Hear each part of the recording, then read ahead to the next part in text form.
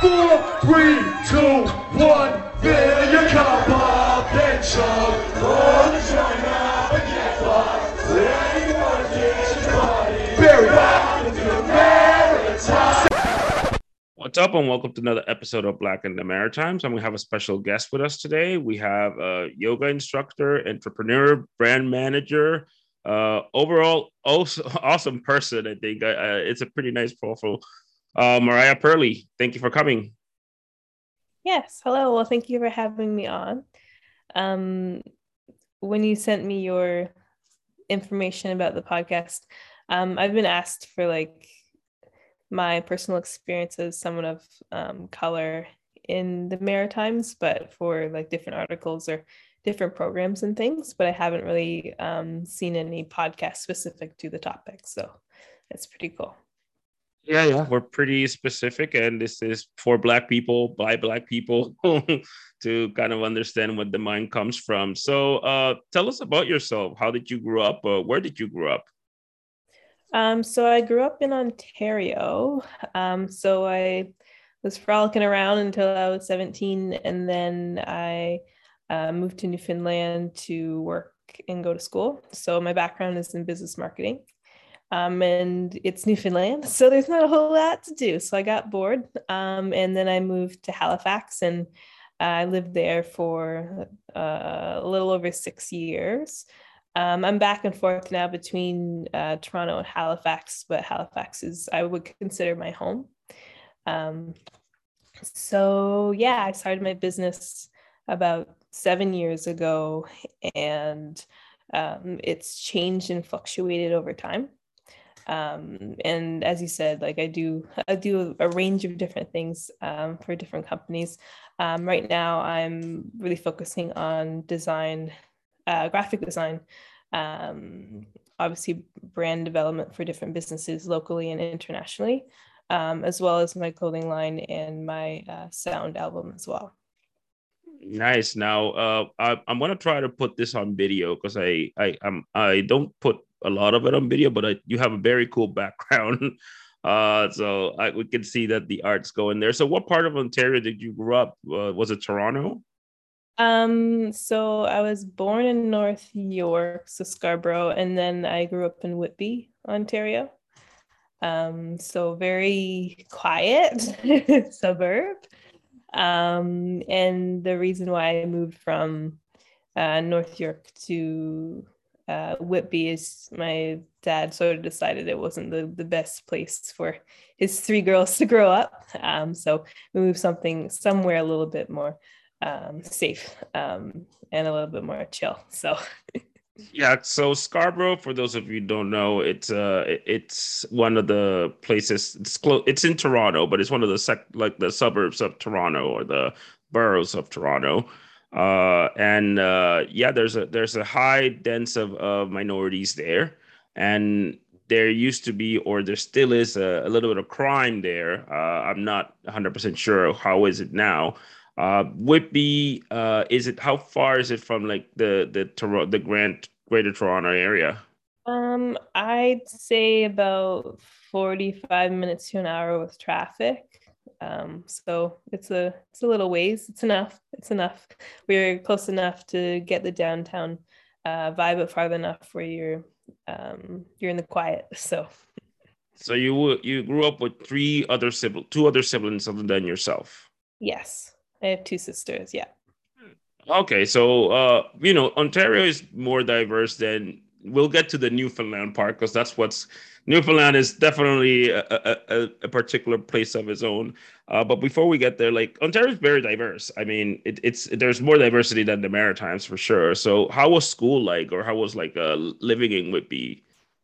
I would say like I think I did JKSK in grade 1 and 2 in Scarborough. And it was like just me, my sisters, and like one other person were darker skin tone, everyone else was Asian. And then when we moved to Whitby, I would say more diverse for sure. But it was still, it wasn't swimming with BIPOC or anything. But it was definitely more introduction to different cultures and things. Yeah, and I mean that's one of the parts that we emphasize here. That when we emphasize that Canada says it's a melting pot. That's the quote unquote like, oh, we're a melting pot, but really we're not. Really, it's like it's Ontario, Greater Toronto Area, Montreal, Vancouver, like the bigger cities. You will see that, but once you go to Atlantic Canada or Peterborough or Niagara or places like Saskatchewan, that there's not much diversity going on there. It's a little bit more. So it seems to me like yeah, you were exposed to diverse, even if they're not like BIPOC, but at least Asians, Arabics, and stuff like that. So what made you move to from 45 minutes of the Greater Toronto area to an hour to an island, pretty much, Newfoundland and Newfoundland? Like, what made you move there? At the time, the the population of people in my demographic, there was a lot of us. So it was really hard to get work. Because you're fresh out of high school, you don't have any experience, but then you're trying to work full time in order to save to go to school. But that doesn't really exist when you're fighting against like a million other 17, 18-year-olds. So I decided to move to Newfoundland. So I'm mixed. So my mom's side is Native and Caucasian, and my dad is Jamaican. So I used to go to Newfoundland every summer to visit family. So I have family in Newfoundland. And so I decided, well, everyone's old there. This was my thought process at 17. Everyone's old and dying, so I'm sure they're going to need people to do things. So I moved there, and I actually got a full-time gig, full-time and a part-time gig within like 2 weeks of me existing. So I got promoted pretty quick, and I was assistant manager at a clothing store. And then I also worked at Sobeys, but then I was offered more hours, and then I just worked full time at a clothing store. And I did that for 2 years, and then I went to school. So now you're in St. John's, which is the biggest. No, I was in Corner Brook. So the second largest city, which is not that big at all. Yeah, population I think in Corner Brook is around 60,000. I think 60,000. I think is the whole population, and in St. John's it's like 120,000, something like that. So okay, so you are familiar with the area because you've been there before, so it's not super strange. But you need to realize it's a smaller place. You're probably maybe one or two or three people of color there, maybe five. So you had friends and things like that. So what was the adaptation like? Like you've been there before, but you never lived there. Like this was your Yeah. life. So what you think were the biggest challenges when you were living there, like as your place of Corner home, Brook I is guess. like all hills, and winter is like 8 months of the year. So like, and you're on the ocean too. So the weather component of the wind and the hills and the snow like that's not my vibe. So that was pretty rough. That was really rough. I would say that, and also um it's natural for you to be tokenized or just known in a small city when there's literally only, I think I only saw like two other BIPOC humans, and then I saw like a family that I knew that was just like visiting or running through, and it was like it was hilarious because I looked like I saw like the mom of the family, and it's like we made this eye contact of like hello, like just making this recognition of like we both exist in this moment. I definitely like built a larger capacity for like the weird things that people say because they don't know the difference. And like if a lot of people had never seen somebody of color unless it was on like TV. So just obviously like as someone, a person of color, especially during the winter, my hair is changing a lot because the whole thing of protective styles and all that kind of stuff. And then wearing your hair curly, and it's just like you do feel a little like, I don't know, like a foreign alien from a different land sometimes. But I feel like because I'm a mixed human, I kind of like built up how to exist in different spaces depending on what majority of the demographic was, because like when you look at family photos of when we go to my mom's side, it's like very obvious that we're the Black kids, you know. And then, but when we go and visit my, you know, dad's family, then it's like, oh, we're just a little bit lighter, you know. So it's like, I think my child brain kind of like prepared for these moments of being in places where you're like, you know, one of three.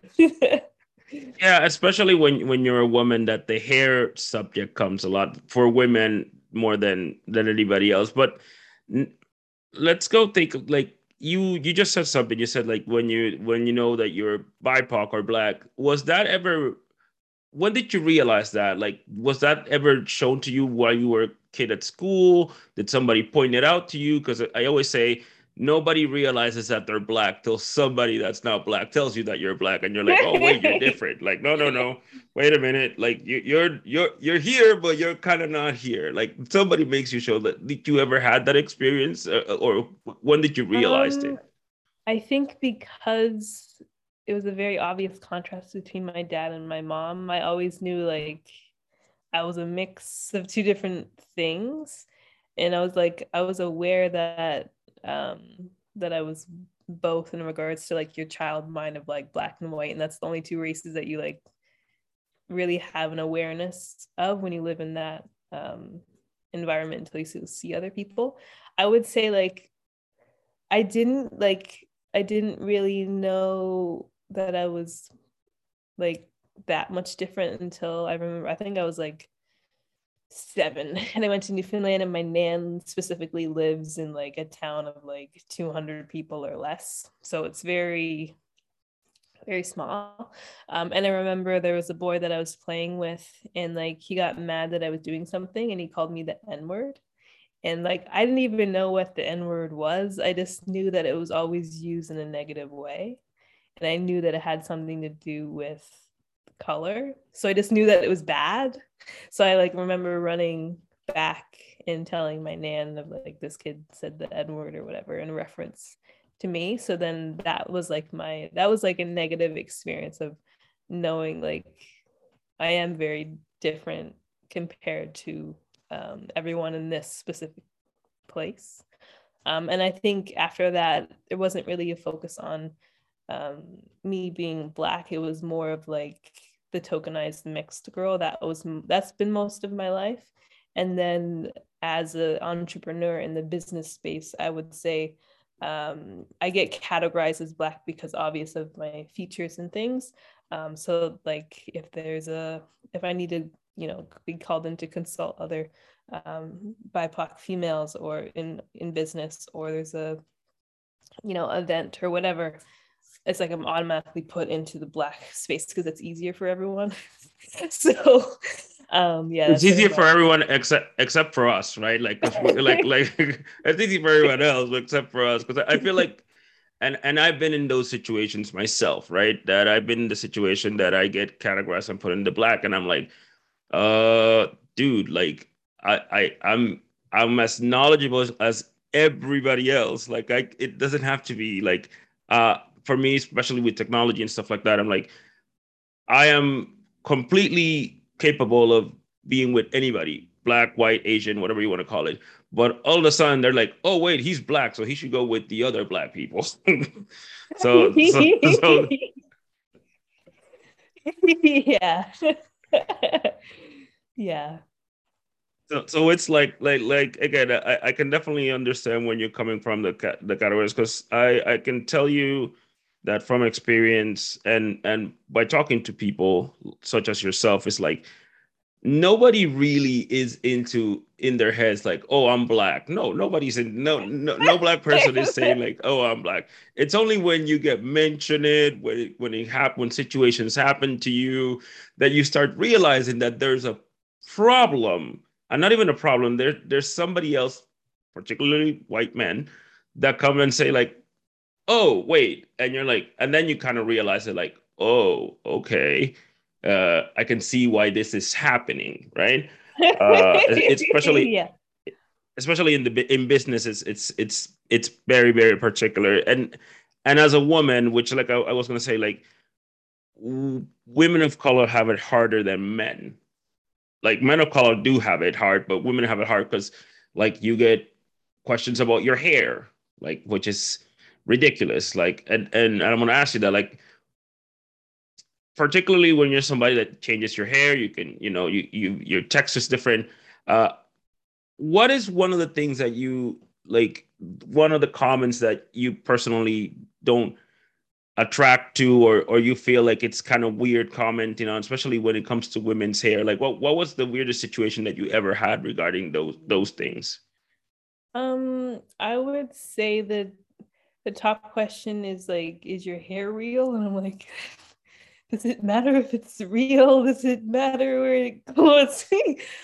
So there's that question, and it's like obviously sometimes you can obviously tell if it's not so there's that thing, or the I know this is like I know there's a lot of memes and stuff about it where it's like people ask or they don't ask to like touch you or touch your hair, and I'm like, why is there like a go pass for people to like touch your hair if it's different? So that's also like a weird thing.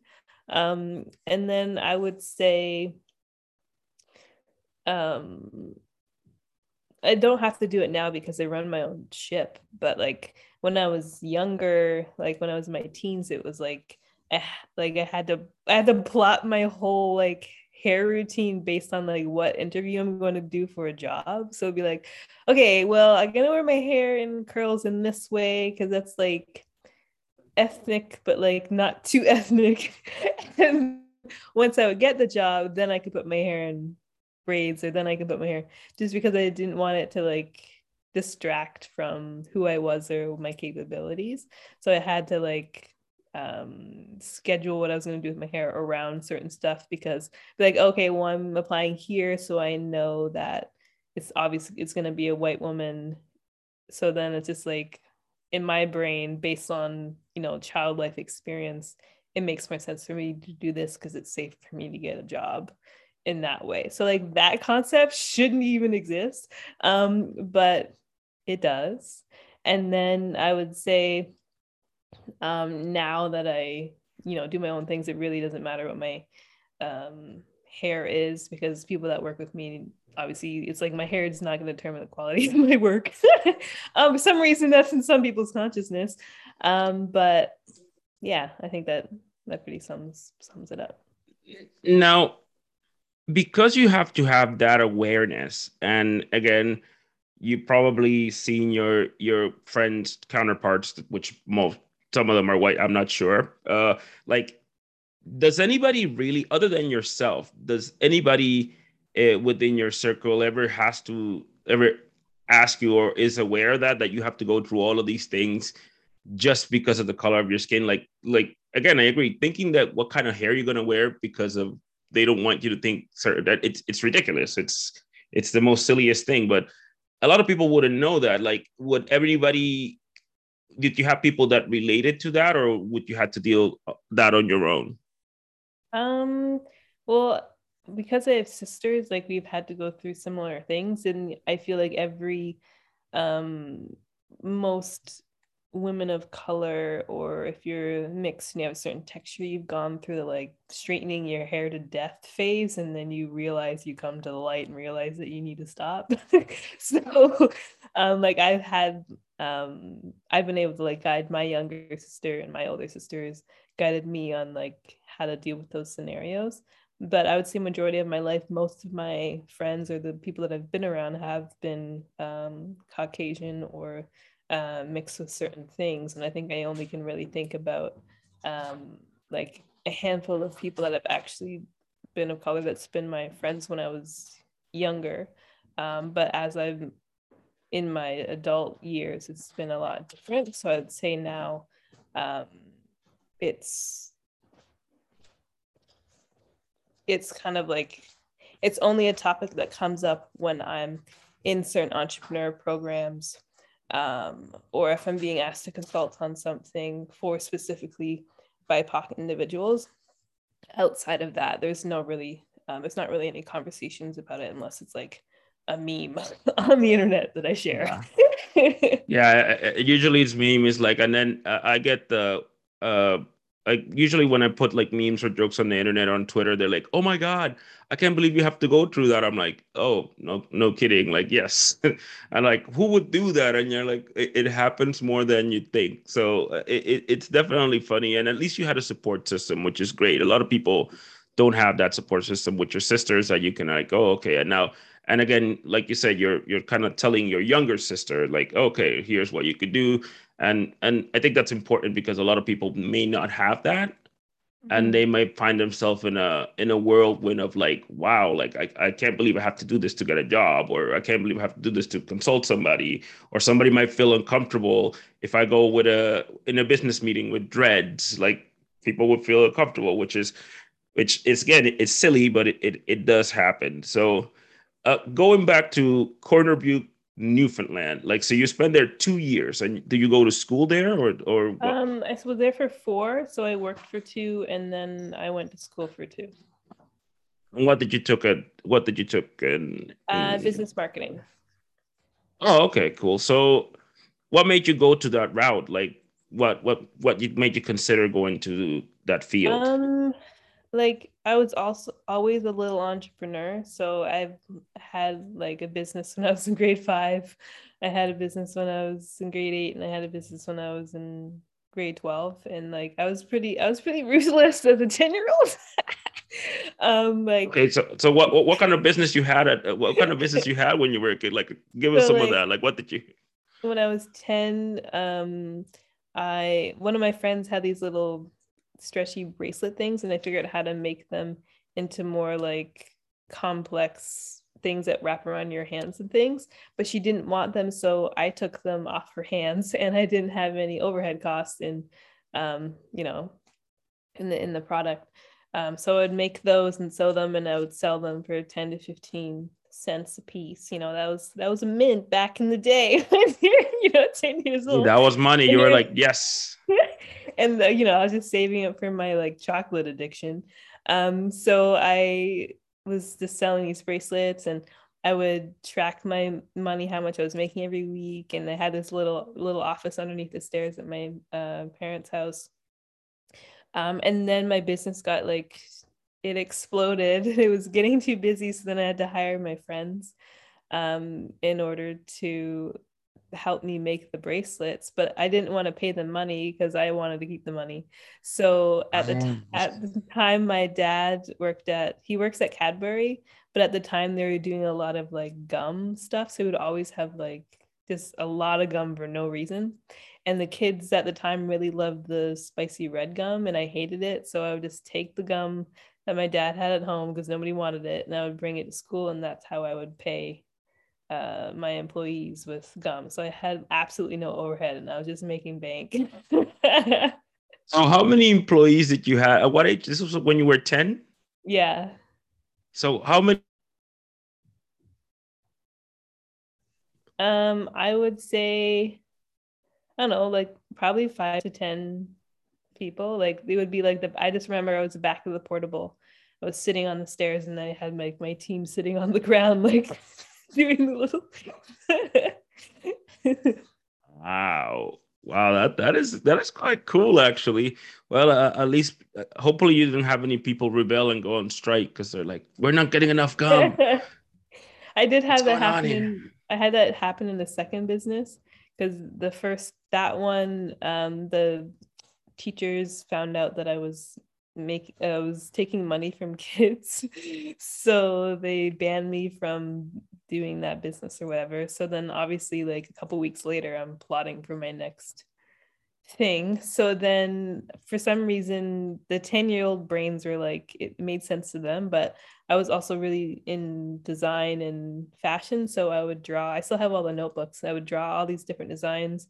And I would give them the design, and then I promised them that I would make the dress when or whatever it was when we were adults. They paid me for like a job that I wasn't going to do for like another 20 years. And I was like, whatever, it's working. So they got the picture of the thing, the sign, and the date of when I was going to, make them the thing. Oh, you're frozen there. Let me just wait till you get back. Oh, you're No, back. I'm still here. Okay. So, and then it got too intense because making the bracelets is totally different than actually designing a garment. So then I brought on my best friend at the time to be a co-partner. And then she would help instruct the people and I had to approve the designs. But then apparently I was being too mean and I wasn't approving them at the rate that we needed and whatever. So then she tried to take over the business from me and take the employees. But I was like, the business is not going to run without me because it's all my designs. So I was just like, fine, take it. Wow, so you had a And then I business, you had a destroyed all the takeover. books. Yeah, it was intense. That is so okay. So you had the bracelets. They shut you down because because you were violating rules and regulations. And the Yeah. second business, it's a takeover from your partner. Yeah. That is amazing. And what did your parents say when you were going with all this money? Did they ever notice that you were like, wait a minute, where are you gonna get all this money from? No. I was also like a painfully shy kid as well. So it was like, but I thrive in business. So it was like my outlet of creativity and things. So I would just get home, act like everything was fine, but then I would like run down to my little office and I would have like my spreadsheets on the wall and the calculating how much money I'm making. Nice. So okay, did you save any of that money or did you just spend it on like kid stuff? I definitely just spent it. Yeah. Oh my God, that's pretty cool. Oh, well, so you definitely had an entrepreneurial spirit. So how was college like? Like college was 2 years, so you do what every young person does. You're like, okay, I'm tired of working. Let me go to school. Let me either save. You save money, so I'm assuming you didn't. You maybe took a loan or maybe took little loans, but paid most of your stuff. So how was that phase of your life? College is no joke. It was like 8 to 9 courses per semester. Like, damn, it was a lot. I'm glad that I did the 2 years though, because 4 years at school is not, it's not for me. I like learning, but I don't like the way that school is structured at all. That's just not how my brain works. So I really had to like really focused to get through that.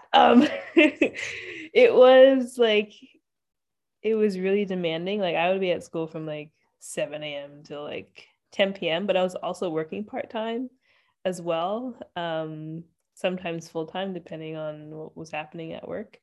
So I would say I was pretty strapped for time most of the time.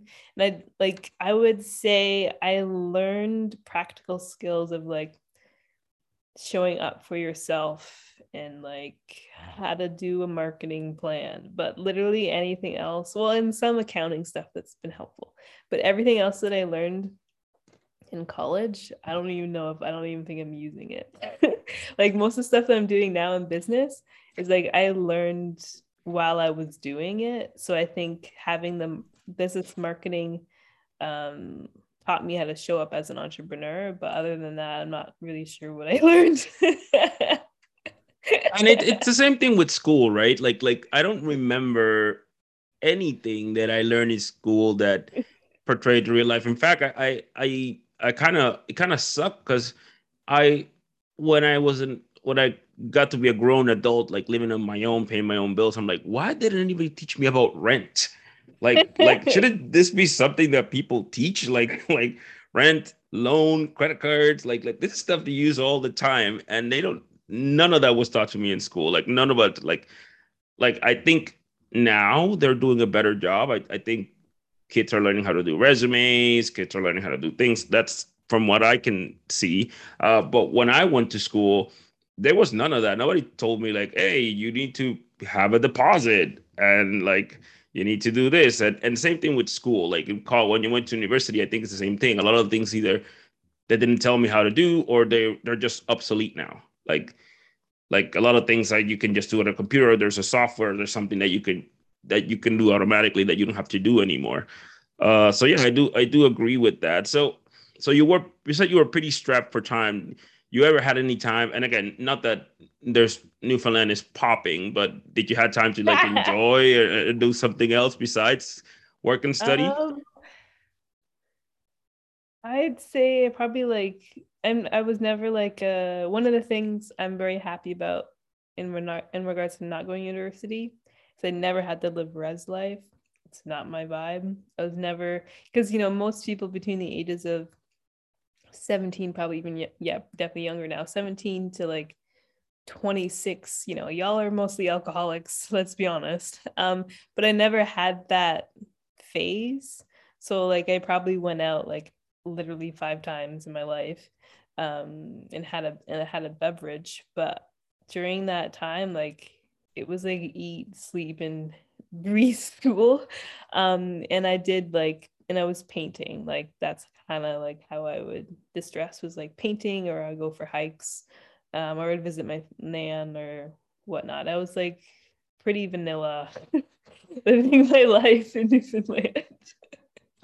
But how did you get to painting though? How did that become a thing?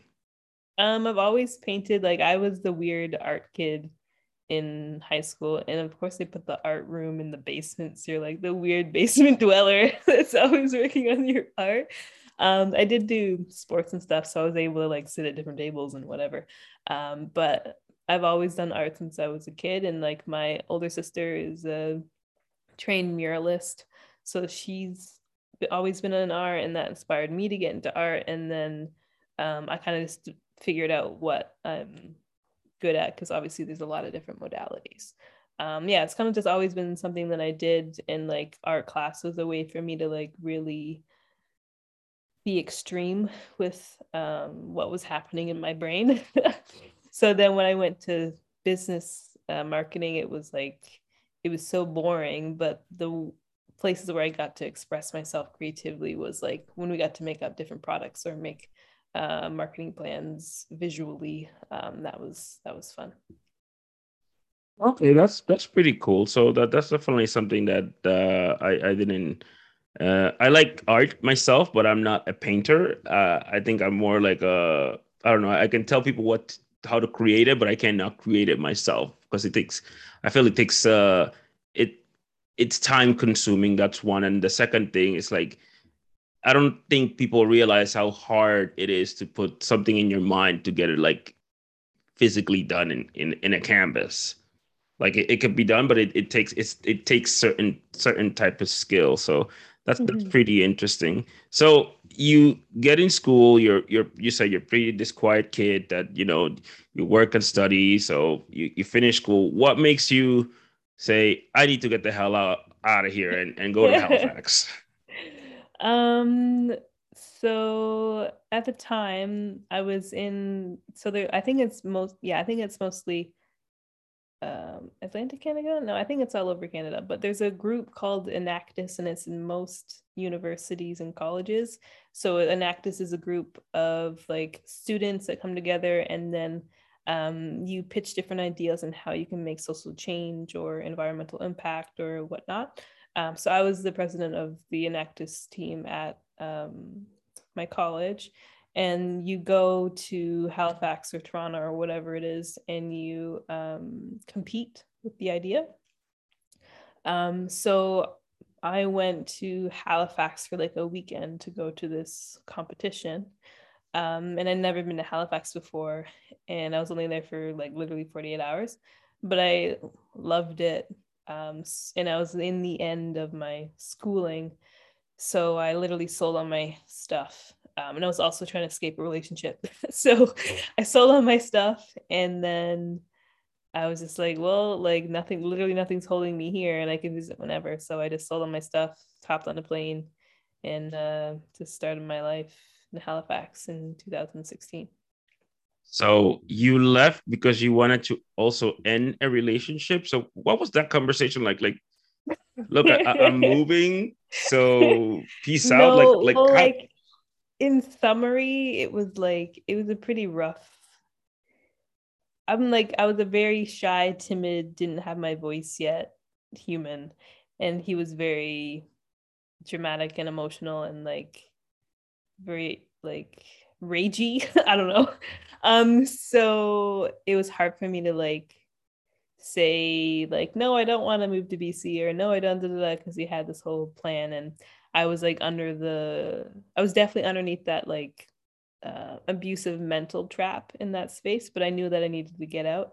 And he got accepted to train for the RCMP in Saskatchewan.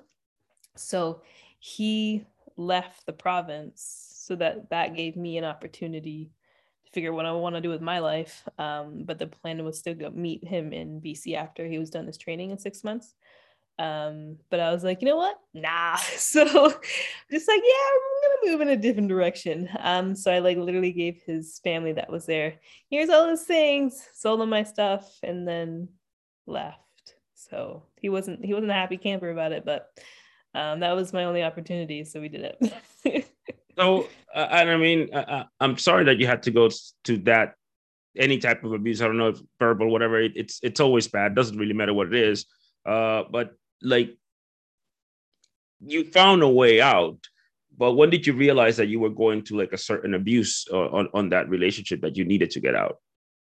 um I would like the way that I even ended up in the situation is pretty crazy, because like I left a relationship and then I was living with myself, living my bestest life, going to school. And then he came from like Europe for, he was a biologist. And then like he came back to Newfoundland to rekindle his relationship with his father. But then his father tried to kill him. Like, I don't know, it was like a really weird scenario. So then like I only knew him for like a month, and then he needed somewhere to go. For, I don't know why he didn't go to his aunt's, but anyway, he came to my place. He had a couple things, and then I was like, well, this man can't stay at my place because I barely know you. Like, but you can like stay here for the day or whatever. But then my landlord was like, who's this guy and why is all this shit here? So then he wanted to up my rent like $600 because apparently he was gonna move in and all this kind of stuff. And I was like, I don't know if you can legally do that. So, and then I was like in this weird like space of like, I don't want this man to be homeless, but like also like I need somewhere to live. And then it was winter when this was happening, and then for some reason the pipes burst and my apartment got flooded just out of the chaos. I don't know. So I had to move anyway, and I literally was only there for like 4 months. Like it was wild. And then found a new place, and then we just ended up living together, but it was supposed to be temporary, and then it lasted longer, and there we were. Oh my God, that So then when I was in that situation, I think the moment that I knew like this isn't gonna be great, because he's a biologist, he's very aware of like germs and how things are in the air and da da da. So he was like way beyond anal about like cleaning and things. And it was just like I could just clean the whole house, but it would never be good enough, like that sort of thing. And so just like, yeah, I don't think I can really do with that level of like intensity. And then also he would like he wasn't ever physically abusive to me, but he would like in order to deal with his anger issues, he would like go in the bathroom and like punch the bathtub. Like it was not I was like, something's a little rough here. And because of like the emotional, I don't even know how we got here, but anyway, but with the emotional manipulation, it got to the point where like I was starting to like disconnect from my family, and my nan was like, something's going on, like you're not seeing me as much. And yeah, so then I noticed that like obviously there's something wrong. But I think as someone that was like 19 years old and you think you're in love and stuff, you like think that's a normal thing. But I think a lot of people go through those situations, but it's like you learn over time like what is healthy and what's not healthy. So there was definitely blaring red flag. Yeah, I can see that, and at least again, at least you realized it on time, and you had an opportunity just to get out of the whole scenario. And I think with what you said, when you're young, you don't really think about those things. You think like everything is just happy and go lucky, just because I think personally they teach us that. I think personally they teach us that, uh, especially in men and women, they like to women they portray like you need to get this nice charming guy that would like there's like a stereotype of person that you think you're supposed to be, and then you turn out, wait a minute, this guy seems like it, but then when you get to know, you're like, I don't really like this. And for men it's the same thing. They think like you need to get this stereotype woman, and then once you get it, or you get something that you think is similar, then you're like, ooh, like this might not be it. And again, some people realize it, some people don't. Some people are like, oh well, this is what I want. So that's good that you were able to kind of realize and get out of that stuff, that relationship, and get out of Newfoundland. No, shout out to Newfoundland, but I mean, come on now, let's be first. Let's be truthful there. Other than St. John's, anything else is just, I don't know. It's like a land. It's like land. That's it. It's like a bunch of land and mountains. So so you get to Halifax. You said you loved it. Like you get there. Halifax for me, it's a beautiful place. It is a beautiful place. So you get there, you move, and what are your steps? What do you want to do there? Like you're in a place that you've never been before. You said living there. So what's your goal at that point when you move there? I made an executive decision as someone that just finished school, and like I was working a lot from like the moment I could work to the end of school. So I decided to take the summer off when I got there, and this is the point where I started learning Adobe software. So I was like teaching myself animation, I was teaching myself graphic design, and this is like the whole like showing up as an entrepreneur and creating a schedule. And nobody tells you like how to do that. That's just something that you have to learn over time, because when you're in school or you work, somebody tells you like you're going to be here at this time to this time.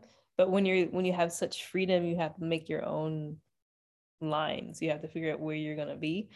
So I made myself almost every day for 2 months from like 8 a.m. to 5 p.m.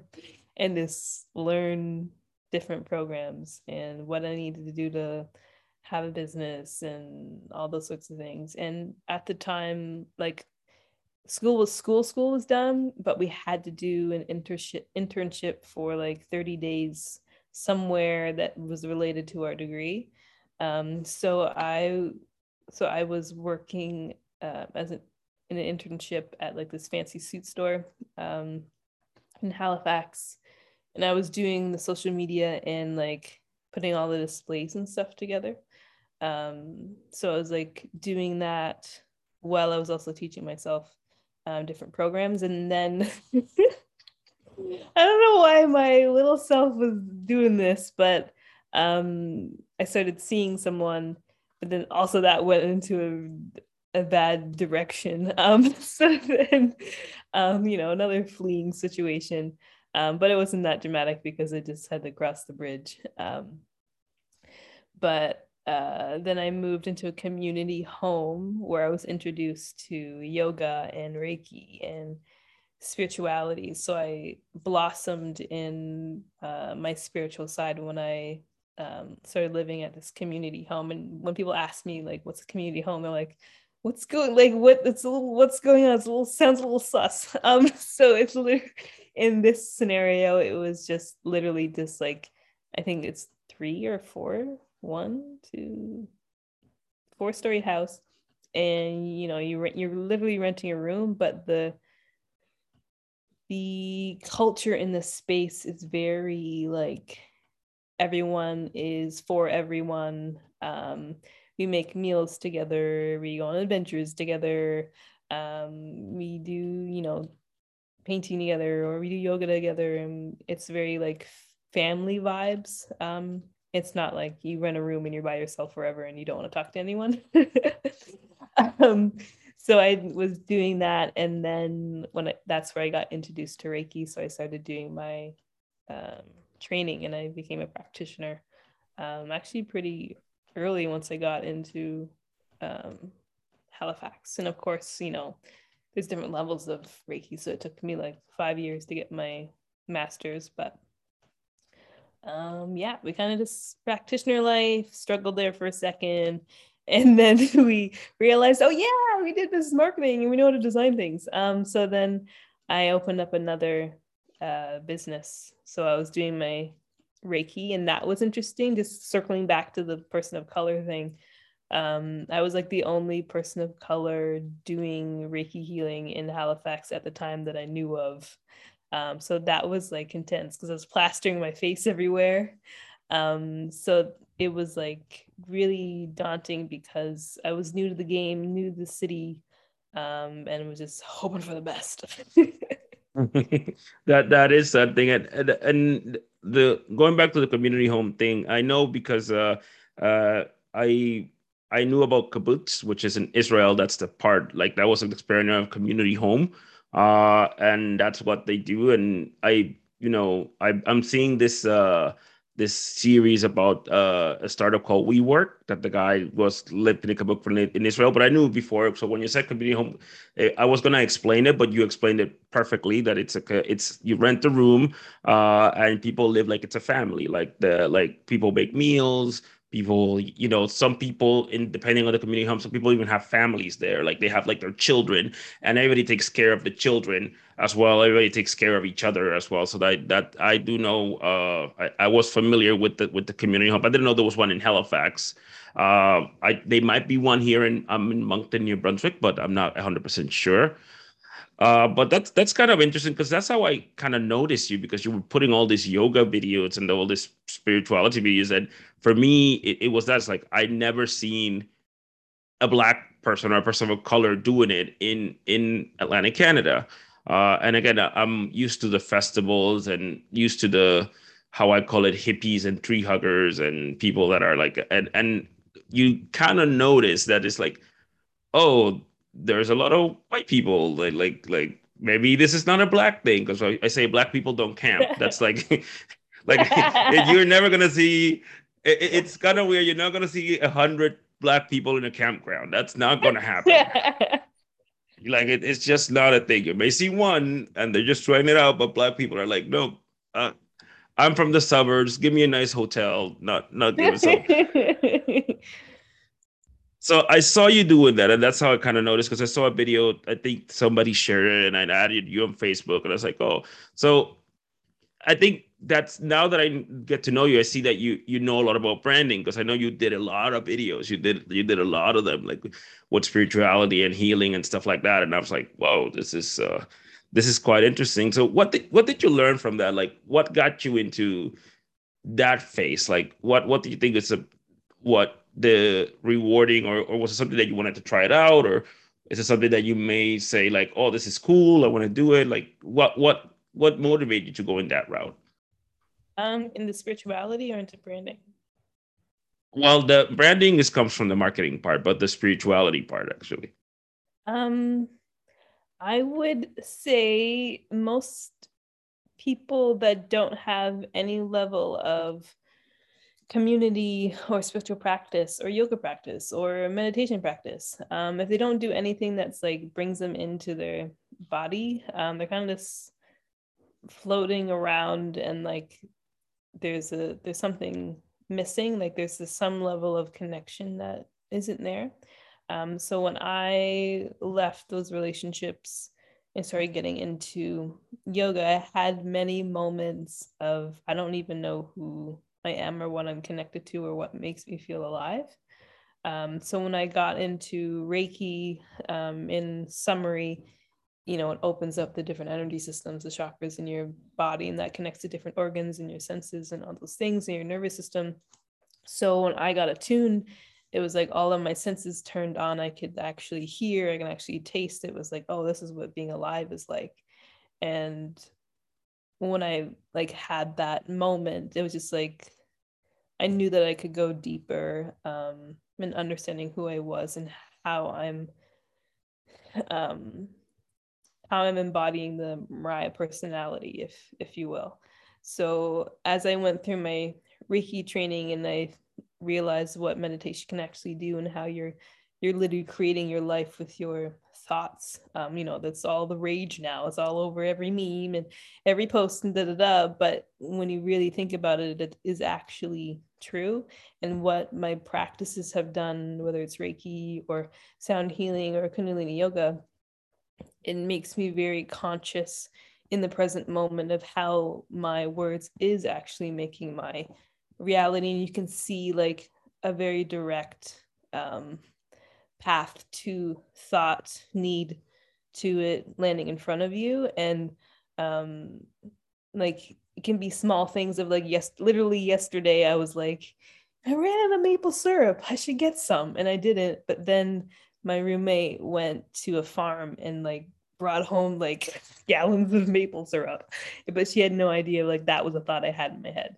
It's just like something simple as that to I have this really grand idea for me for my first fashion show for my line, because I channel symbols and things, but the symbols are on the clothing, and I'm making an album that is reflective of the symbols, because all the symbols make different.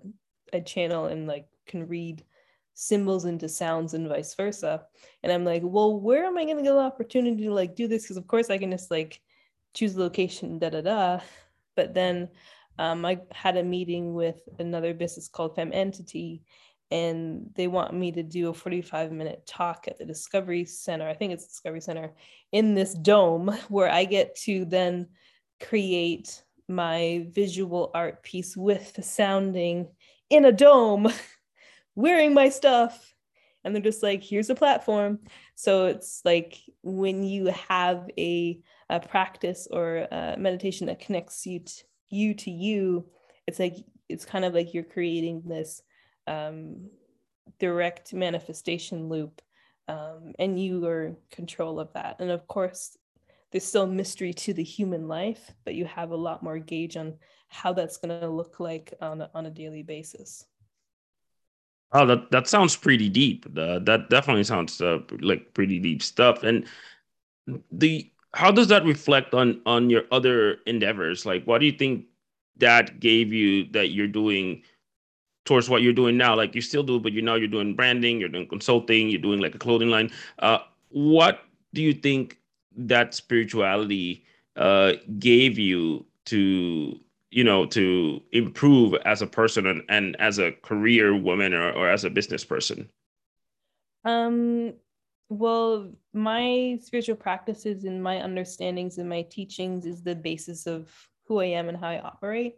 So I would say literally the only reason, besides me being good at my job, for people to work with me consistently or get these gigs in different places is because of the magnetism of myself, of what I'm putting out in the world, my content, but my core values and why I'm creating. So when I'm working with someone for creating their brand, it's like, of course, there's logistics of like what it looks like in the colors, but I weave in spirituality in all of the consulting sessions. We go through what the feeling of every color is. We go into what's this going to mean in 5 years as you go through your own evolution. Is the petal of the flower resonant to the abundance of what you're bringing into your business? I do a lot of symbolism work. And then I also am very intuitive because of all of my training. So what I do is I literally like pick up the essence of that human, and we might have to do a Kundalini yoga set, open your nervous system. We might have to do meditation. I might have to do some sound healing on you to get you aligned, but I'm picking up a very visual download of what the brand needs to be. So I just like pick it up, see it all in my mind. And as you said before, it's a certain set of skills, but I can take all that visual and then just draw it like no problem. So all of my training and my meditation and my intuitive abilities allows me to see what that brand needs to be on a visual and a visceral level, for that person or for the consumer to have that resonance with that person, and then I ground it. And then when I have like we have the whole brand and the visuals and stuff, the person that I'm building this for then has an emotional response and connection to the brand.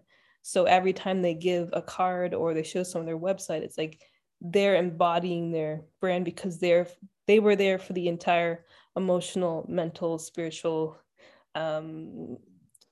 evolution of that brand. So I create a level of depth and connection through my own work and make my clients understand what it feels like to have depth in their own creation. Oh, that's pretty cool. And for those people that don't know what brand consulting is, and I'm gonna let you explain it.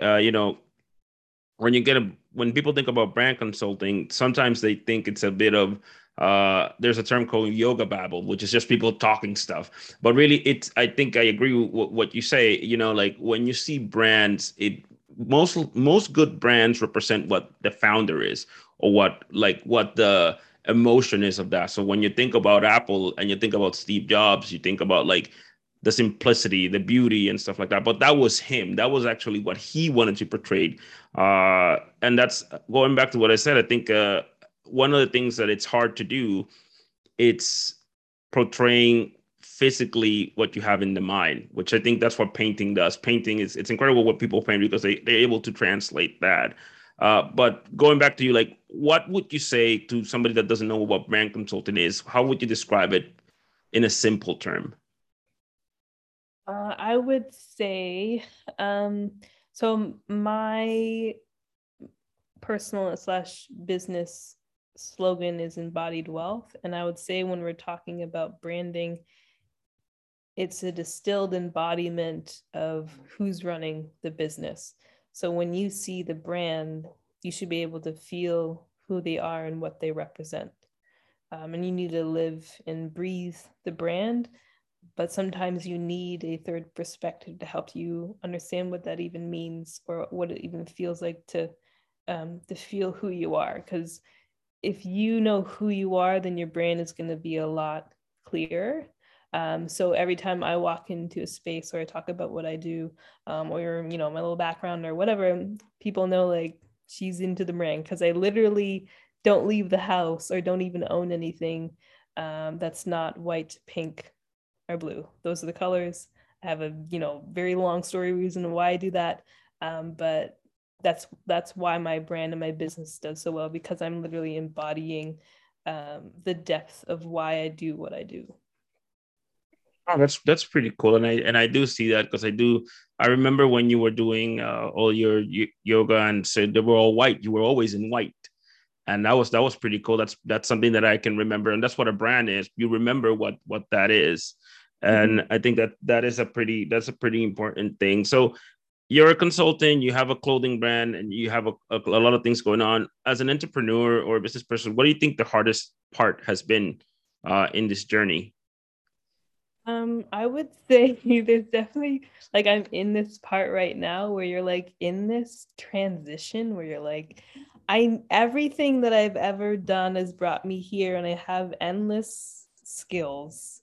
And I know like where I'm going, but there's always a transitional period where you're like, what's going on? Like everything's trying to figure itself out. And right now I'm like ending two big branding contracts while I'm also running a fashion show in Halifax. It's at the end of the month. While I'm working on this, and everything kind of feels um, like it's figuring itself out, but I don't have like a clear path um, because I'm also going to be bouncing back and forth between provinces. So there's this part in your entrepreneur journey or your business journey where you go through transition of evolution, but you don't know what you're turning into. You're just hoping for the best, but you have the skills in order to get you through, but you have no idea what it's going to look like on the other side. Yeah, I can contest to that. I think it's part of the journey. I would say like it's you think it's going to go one way, but it goes a totally different other direction. And you never know. It may be the same direction. Who knows? But I think you're parting that journey. So I have two last questions. First of all, we're going to talk about this clothing line on the show that you have in Halifax. So tell us a little bit about that.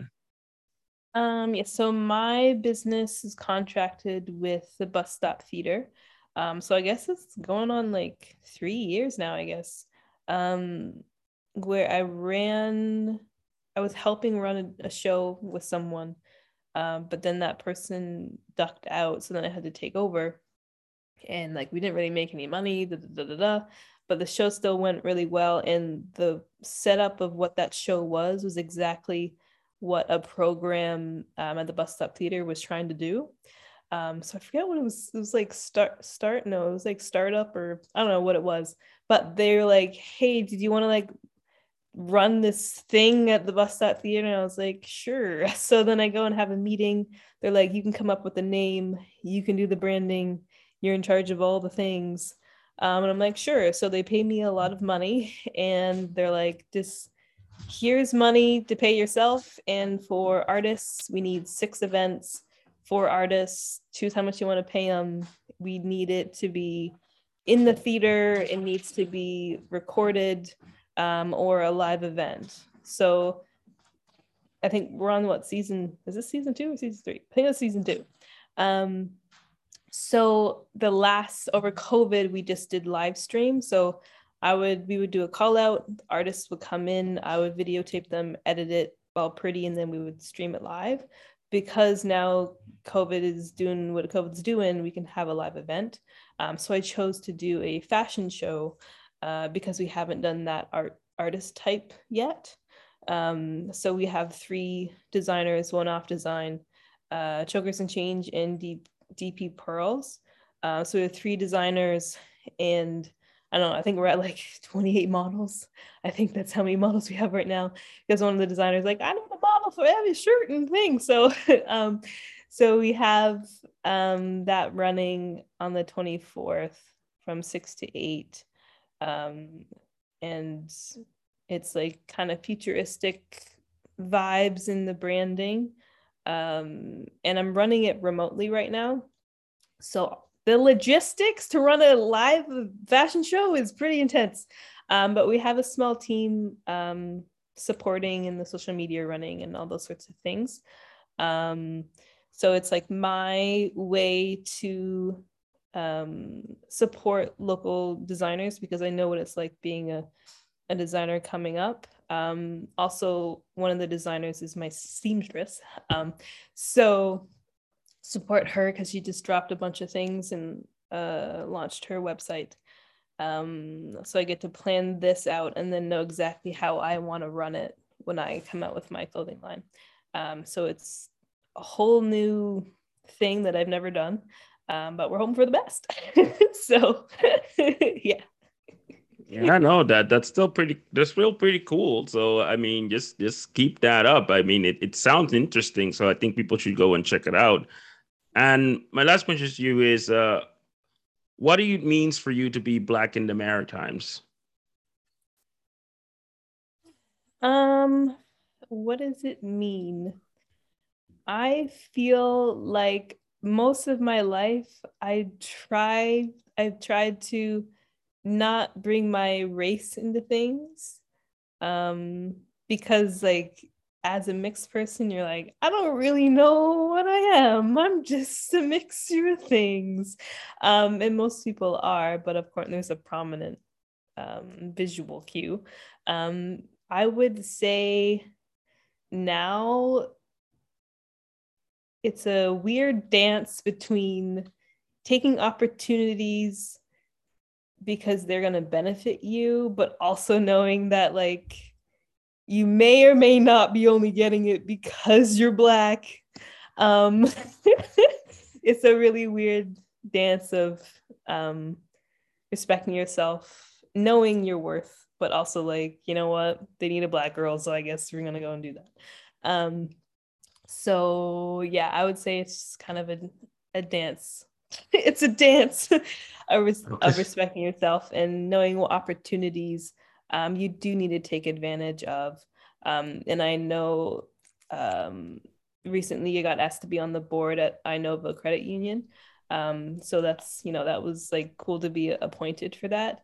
But I also know low key, they had some people that were BIPOC leave the board.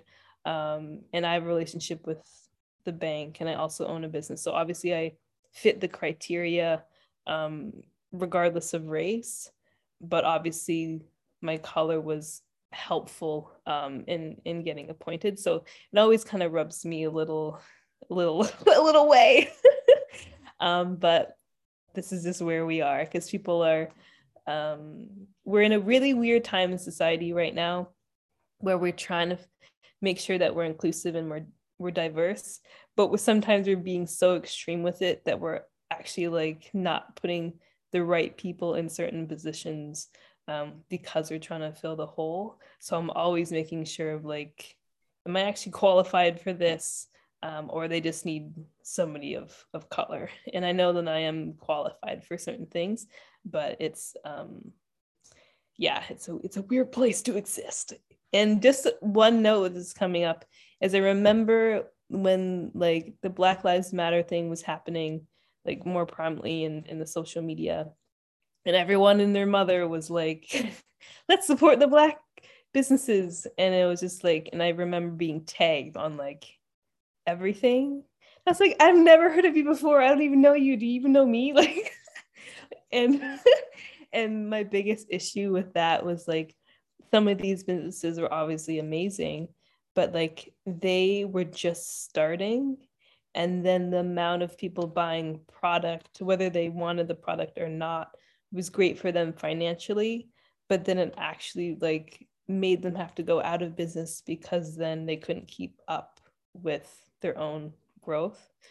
So there's a balance to trying to support businesses, but also be aware of like, you can't just blow people up if they're not ready for it either. And I had to actually start telling people like, yeah, I did a logo for you like 4 years ago and you never talked to me, so please don't shout me out, because like that's not even reflective of my work right now, so please stop.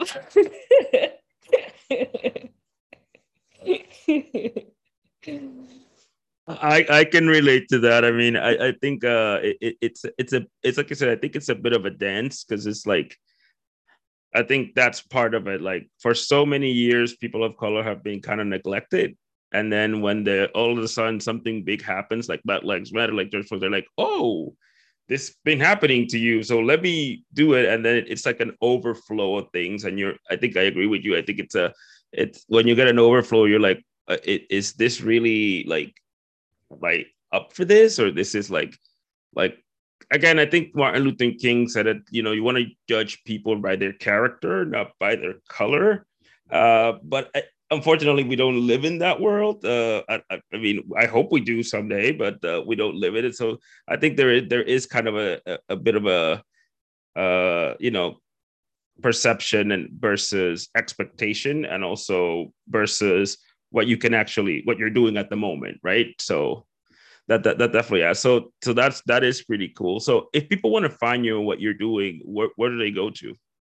MariahPellysmith.com, Mariah.Pellysmith on the gram. Literally, if you just type my name in Google, we're on the Google. Mariah Pelley Smith, Pelley Smith. So Mariah Pelly, I said Pearly at the beginning, so sorry about that. So Mariah Pelly, thank you very much. This was really interesting, and I wish you the best. And again, if you need anything from this platform, it's always open to you. So it was pretty cool talking to you. Yeah, well, thank you for having me on. No problem. So, guys, please subscribe wherever you get your podcasts, at Apple Podcasts, Spotify, Stitcher, wherever you get. Subscribe, donate on Patreon. Check us out on blackinthemaritimes.com. Anywhere you go, social media, Instagram, Twitter, Facebook at Black in the Maritimes. Peace out.